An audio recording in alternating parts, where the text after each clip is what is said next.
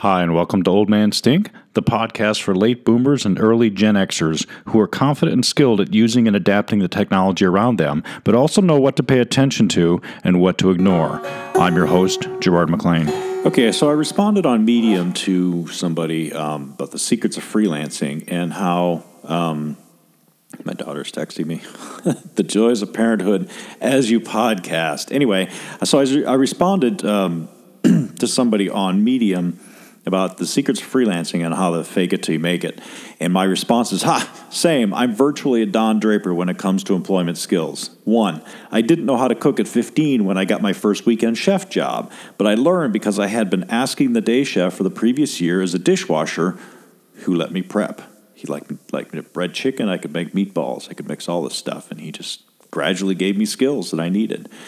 2, I didn't know how to manage a stocking crew at a major retailer, but I apparently got it off of vibes of knowing what the hell to do next and why. I really didn't.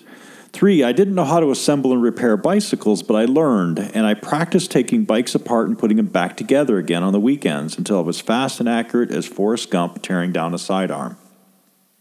Number 4, I didn't know how to staff up a crew of techs when they gave me the metro to manage or how to achieve profitability, but I learned. That was easy. Just get employees to trust you by just doing what you promise and just being there for them, taking care of their problems. They will do anything for you.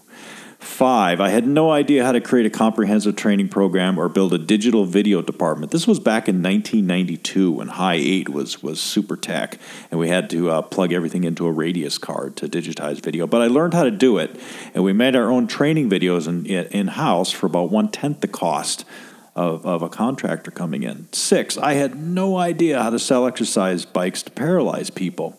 But I figured it out, and today I am a foremost expert on FES. Just ask me anything.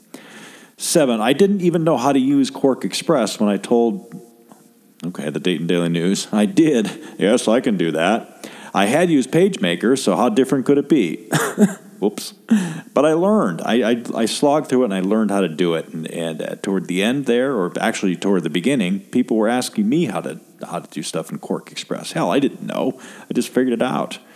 8, I did not know how to create a database-driven website to create the leading soccer tournament software as a service in the U.S., but I figured it out and tapped into some smart people. Now folks think I just know how to do it all. I really don't. I just know how to do just a little bit more than the average bear. So as I tell my kids all the time, the difference between being really good at what you do and being super exceptional is such a small margin. It really is. Mostly it's just giving a crap and finding out and going and just discovering things and trying to learn stuff that other people just won't learn. And I don't understand it, but don't be people's Google. If you are, charging for that shit. But I did go to college and I did get an English degree. And that is the one thing I didn't have to ever lie about. Well, except for the part about not ever being able to do anything with a worthless English degree. That is and always will be a lie. You have been listening to Old Man Stink, the podcast for tech-savvy late boomers and early Gen Xers.